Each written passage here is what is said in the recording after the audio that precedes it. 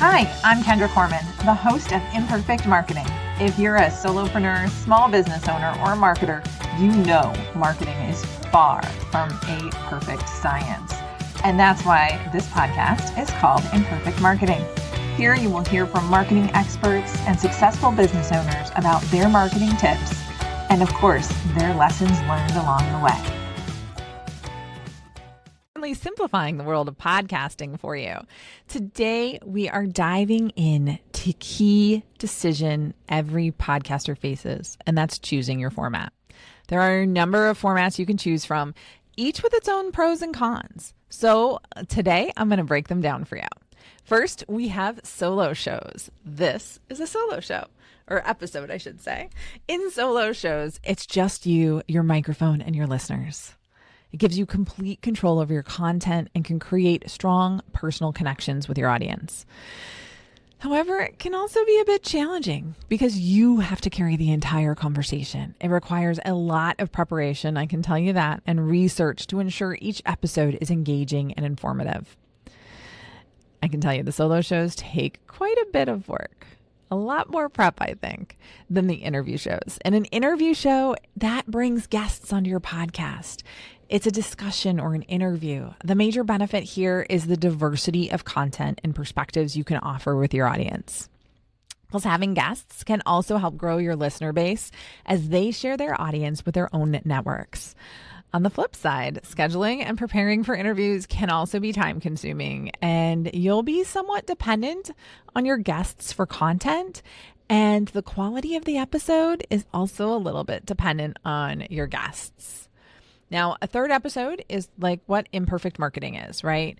I have Imperfect Marketing Briefs, which are solo shows that I choose to have as really short ones, and also interviews, right? It gives you the best of both worlds. It combines the challenges of both formats, okay? So you have that balance. But recording on your own schedule for your solo episodes as you bulk record is a really good thing to be able to have. And working into other people's schedules can sometimes be difficult. So now let's talk about format of audio versus video. Audio-only podcasts are the traditional format. They're less technically demanding. They can be consumed anywhere, during a commute, at the gym, or while cooking dinner. Video podcasts, on the other hand, can create more engaging experience for your audience. They can set your expressions. They can see your expressions, They can see your guests and any visual content you might want to share. But they are harder to produce depending on how you do them. They require more resources in terms of equipment and editing. Plus, they require your audience to be more actively engaged, which can limit when and where they tune in.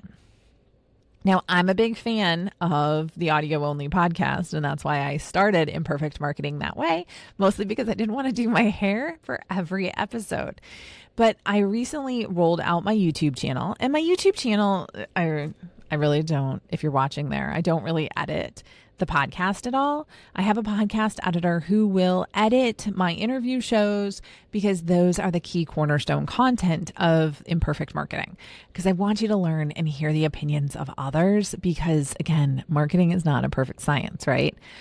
So I think it all comes down to what you're willing to invest in it and what you want to put together. Now, there's no reason you can't have both.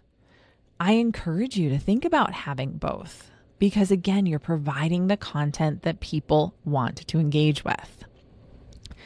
So how do you choose? Well, I want you to consider your resources, your audience, your content.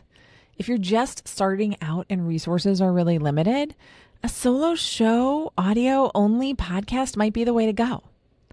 If you're struggling with ideas and you're worried that things are going to fade quickly and you're going to suffer from podcast fade, well, that's okay. Then start with an audio-only interview show. Any of them are just as easy to start. It just depends on what resources you have and what time you have to invest in this, right?